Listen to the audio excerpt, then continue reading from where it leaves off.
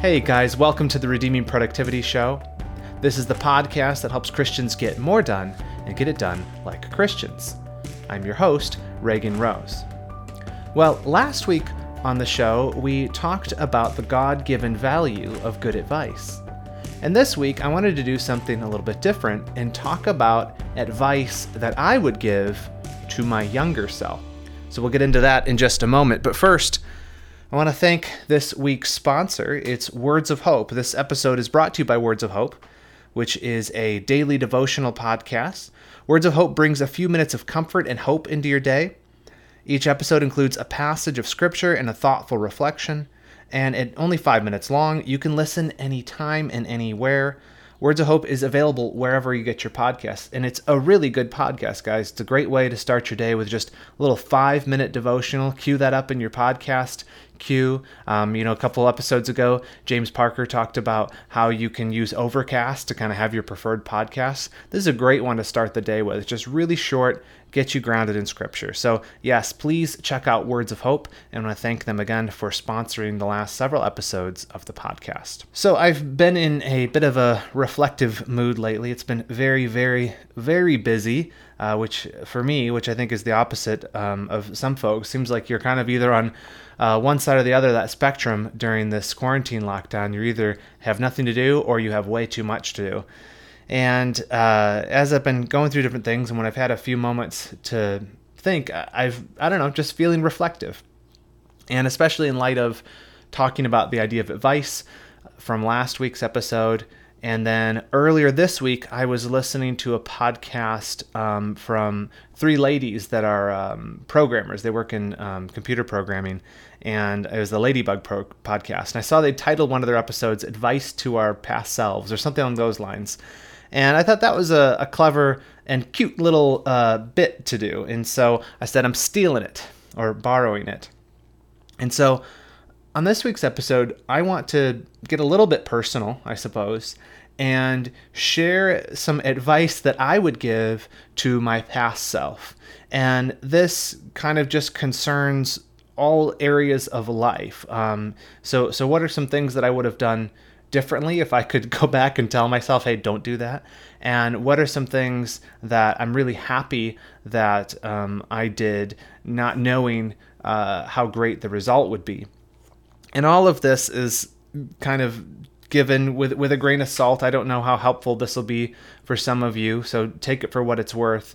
And also just recognize that, everything that happens to us in life ultimately is according to God's sovereign will and according to His providence. He works things together in ways that we couldn't possibly plan. But there is wisdom. And we are asked, and we are told in Scripture that we ought to walk in wisdom. I was just thinking about this, and I thought, what would I tell a younger version of me? What would I tell little Reagan, maybe in my teenage years? What would I go back and tell myself now that would hopefully benefit me then, and then when I fast forwarded to now or even later in life, I'd say, wow, yeah, that led to some patterns, that led to some attitudes, that led to a general sense of success in the Christian life and in the rest of my life. I do feel that even now I've just been so blessed of the Lord in so many ways I could never have foreseen. And I do feel that I have enjoyed a great deal of success, both worldly and spiritually, not due to, obviously I'm not taking credit for it. I'm just saying I'm amazed that a guy like me who came from a home where my father died when I was just a little kid, and all of the ways that the Lord has guided my steps, where I could not have even 10 years ago imagined that I would have such an amazing job, that I'd have a home, that I'd be with my wife and have a child, and at an amazing church. And, there's just all these different things that I look back on and I think, man, how did I get here? What's that song? This is not my beautiful house. This is not my beautiful wife. And you may ask yourself, do you know what song I'm talking about? Another part of this that made me think this would be a worthwhile endeavor was I find that like the habits and the mindsets that I have that either hinder or I feel like have led to me when I am being more productive, those mindsets I think were largely established in my young life, especially my young adult life. You know, the tendencies towards laziness or the tendencies towards hard work, a lot of that were these deeply cut furrows that came about in my younger years. And now I am either reaping the benefits of good habits or the consequences of them. And so if I were to advise myself about the younger version of me, if I was to give myself advice, a lot of it would have to do with the habits that I chose to indulge in as a young man. But anyway, let me get into them. I've just kind of listed a bunch of different things that I would tell the younger version of myself if I had the chance. If I had a time machine, and if time travel worked the way it works in some movies, wherein the things you did in the past do affect the present. There's different ways in sci-fi that they deal with time travel, so we'll go with that one. All right. So here's the first one. This is huge. I would tell little Reagan, get married young, have kids young. That's what I tell him. I would give him that piece of advice. I did get married relatively young. I was 25. My wife was 21. And I am so glad, so glad in hindsight that we got married youngish. And I would honestly, I wish that we could have gotten married even younger. But the problem was we didn't really know each other, and so I would advise other people, younger people listening to this, if you have someone in your life that you're confident that you know you're going to get married, I would just tell you, that's my advice to you, get married. Don't wait. Don't wait a couple years. Don't say, well, one of us finishes school or one of us gets this job. Just get married. Everything gets easier when you have a teammate and you're doing it together, and, enjoy the wife of your youth. And the other half of that, I said, have kids younger. The biggest blessing I have been enjoyed probably ever in my life, aside from salvation and my beautiful, wonderful wife, is my son, Watson. And it has just been this insane joy that I never, ever, ever in a million years would have guessed that I would love fatherhood this much. And, I just wish, and I don't like, it doesn't eat me up inside. I don't regret this. This is in God's providence. This is just how it worked out that we weren't able to have a kid until now. But man, if I could advise my younger self, I would have told us to start trying sooner, because kids are, as the Bible says, a blessing. They really are. Okay, so get married younger, have kids younger. What else would I tell the younger version of myself? I would say learn to code, bro. I see that online. People will use that. I don't know why. It's become like a meme almost, where they tell someone like, quit your job or just go ahead and lose your job and just learn to code or something. I don't actually completely get the meme, so you can tell that I am old. There's my old person bona fides. I don't understand a meme. But learn to code. I did learn to code when I was young, and I would encourage the younger version of me to do that. I got into web programming when I was just really, really young. We got a computer, probably one of the first people on our block to have one. We got the internet before a lot of my friends did, and I learned to build websites and things just on my own.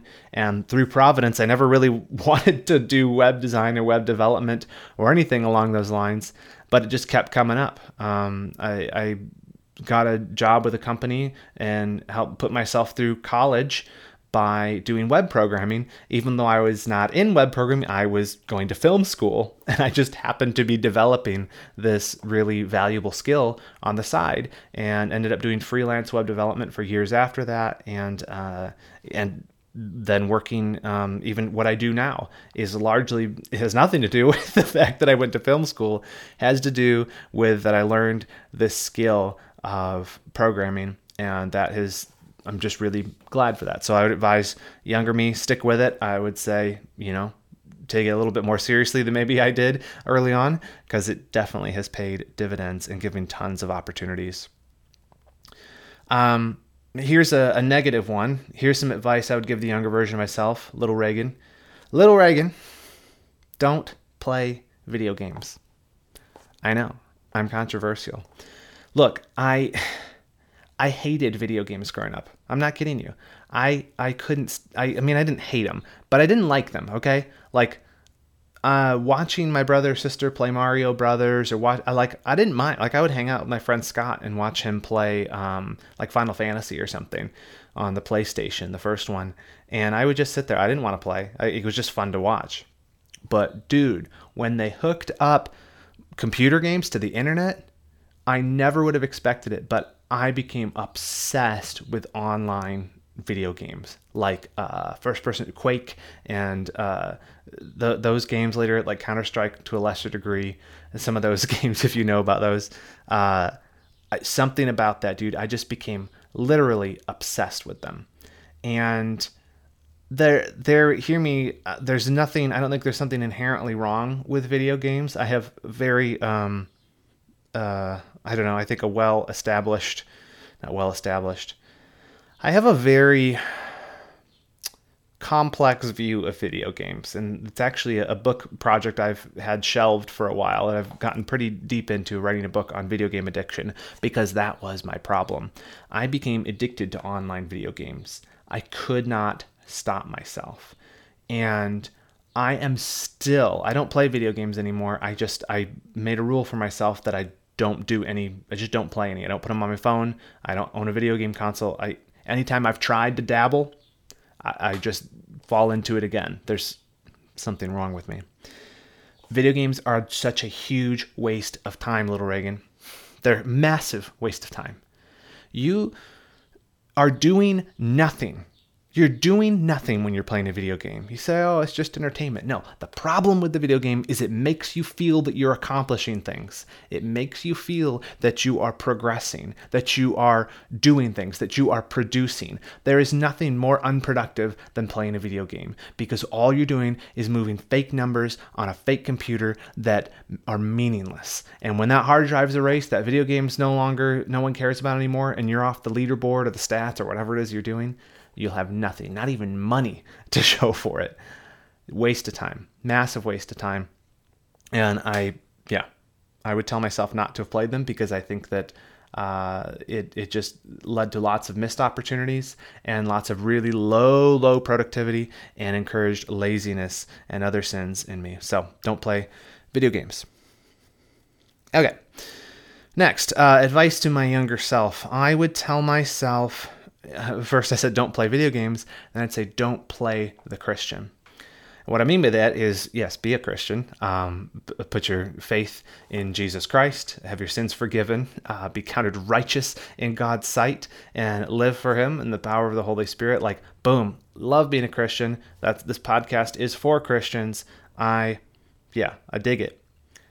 But playing the Christian, that don't do. I'm talking about hypocrisy. I grew up in the church, and you just kind of, I don't blame anybody but myself. My sin nature is, you look at what the good Christians do, and you mimic them. And I was saved. I'm talking about even after I was saved, was playing at being a Christian, instead of being sincere about my own struggles with sin, or not purposely kind of doing things in the Christian world that would give me recognition, right? For example, volunteering to pray in a public gathering so that people would look at me, instead of, because I wanted to serve the Lord. Do you know what I mean?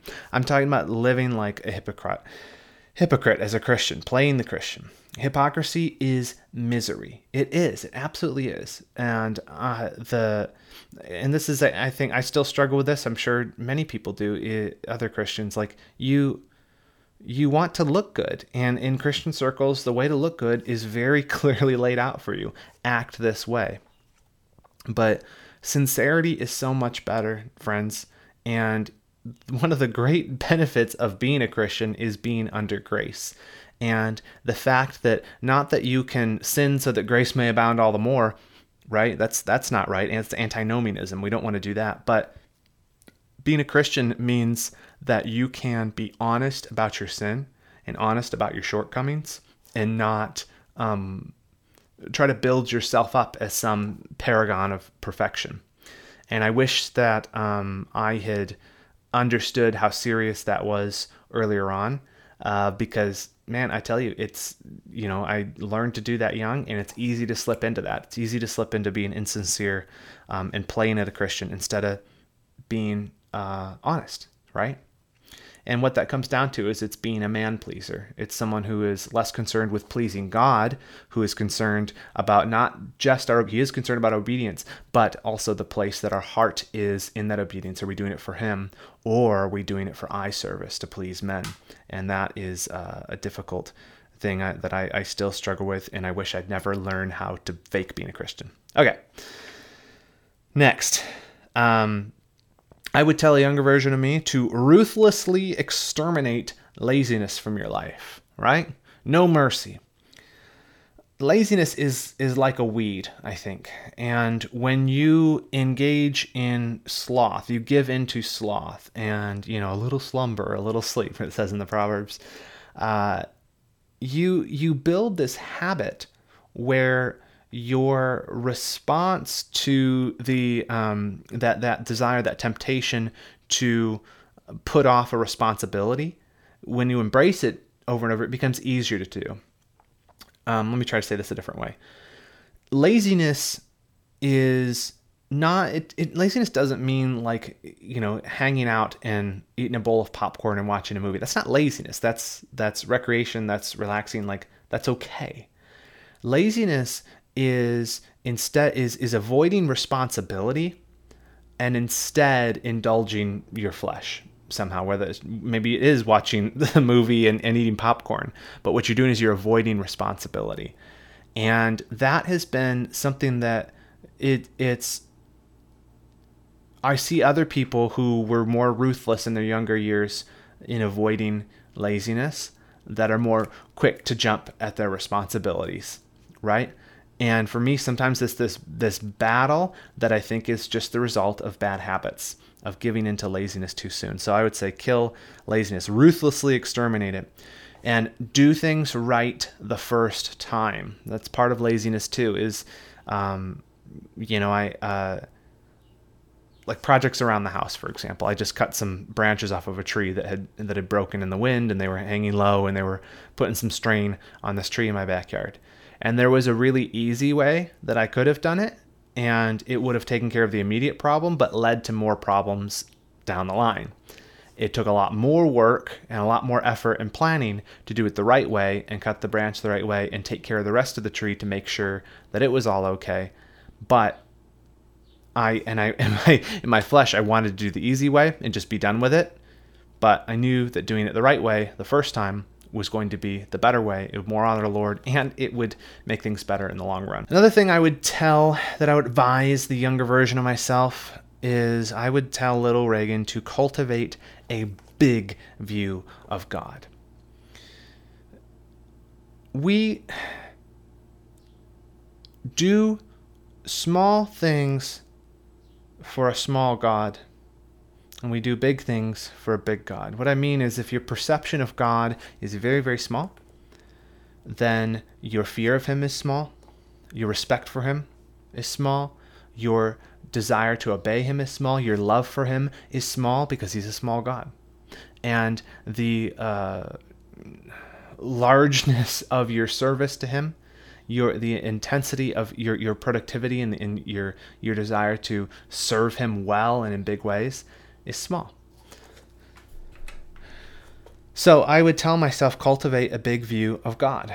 And I think that in part that the Lord was gracious to me and put good teachers in my path as a young man that helped me to have a big view of God. Great books. I remember reading Knowledge of the Holy, Charnock, The Existence and Attributes of God, Calvin, The Institutes, The Christian Religion.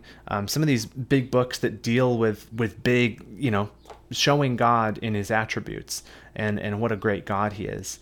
That you think, well, how is that related to success later on, or being productive later in life? If you are a Christian and your good productivity for you is defined by how well you serve God in all of life, knowing who that God is absolutely of paramount importance to helping you to serve him and steward your life well for him. Yeah, I would think like in the parable of the talents, right? These guys are given these different amounts of talents and told, to work the money and make a good return on it for when the master returns.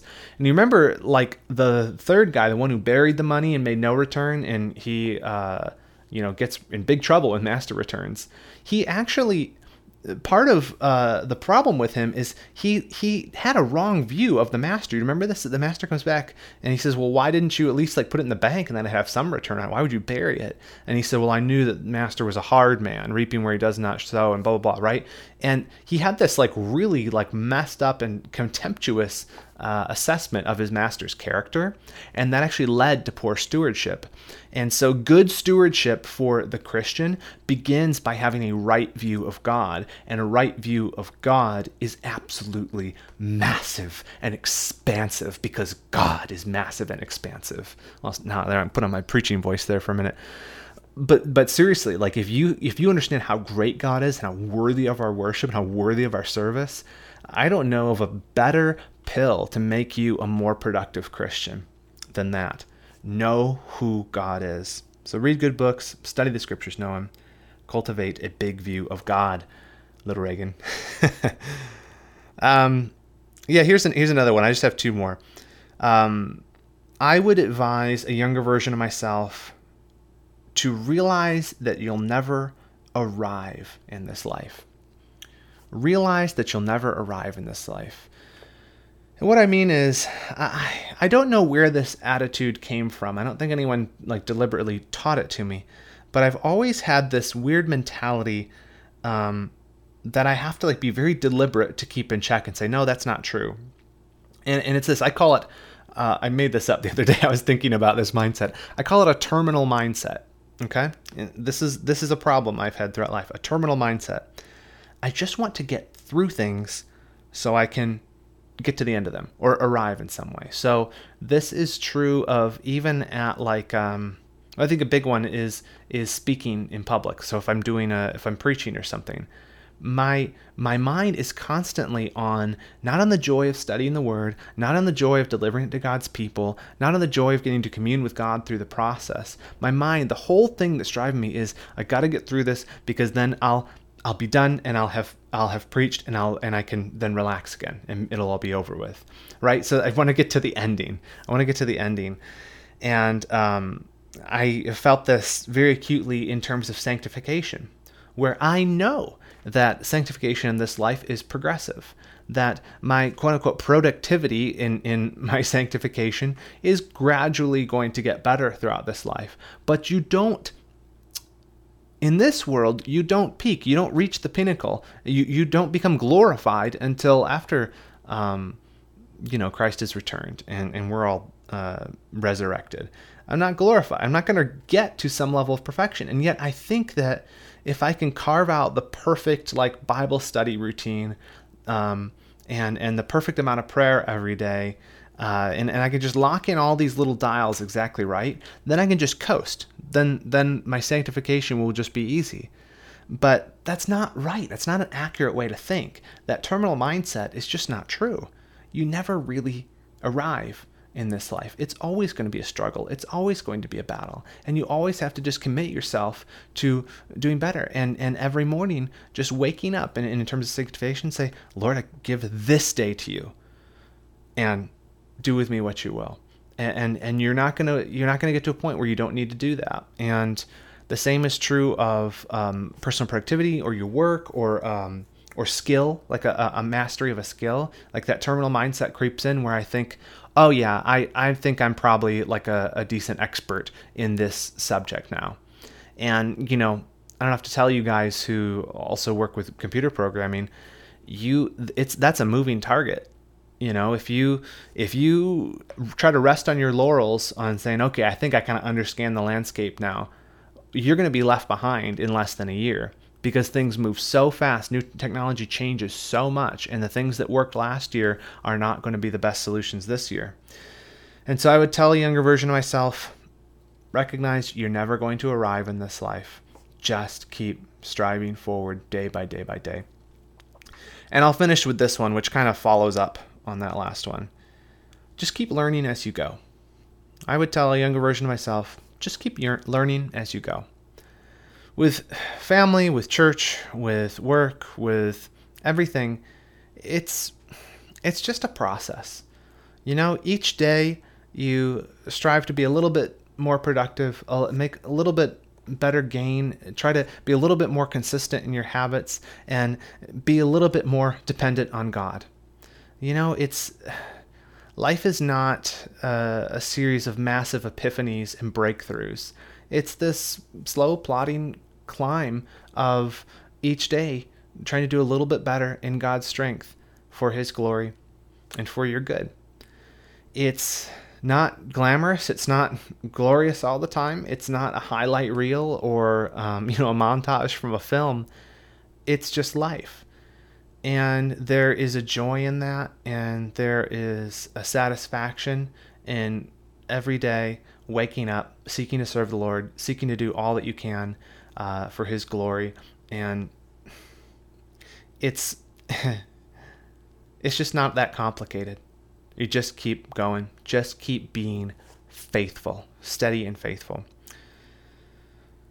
So those are the things I wrote down. Those are some advice I would give to a younger version of myself. And I don't know, some of that resonates with some of you. I hope that in some way that was helpful. This episode's been a little bit self-serving, but I thought it would be fun to share a little bit more about myself with you. And also, I just thought maybe there'd be some runoff from some of those things that could jog some thinking in your minds as well. Well, I would love to hear from you guys. You can write to me at Reagan@redeemingproductivity.com, or you can meet me on social media. I would love to hear if you would be willing to share with me some advice that you would give the younger version of yourself. And again, this isn't about regret or trying to, glory in like good decisions we've made or something. It's really about giving glory to God, and also just about kind of learning from our past and trying to keep those things in mind as we seek to grow each day. Well, that's all I have for you this week. I will see you again here next week. And please do check out my Patreon if you're interested at all in supporting the show. It is at patreon.com/redeemingprod. And check out this week's sponsor, Words of Hope. You can just look them up on your podcast app and give them a subscribe. And please do that. All right, I'll see you guys again soon.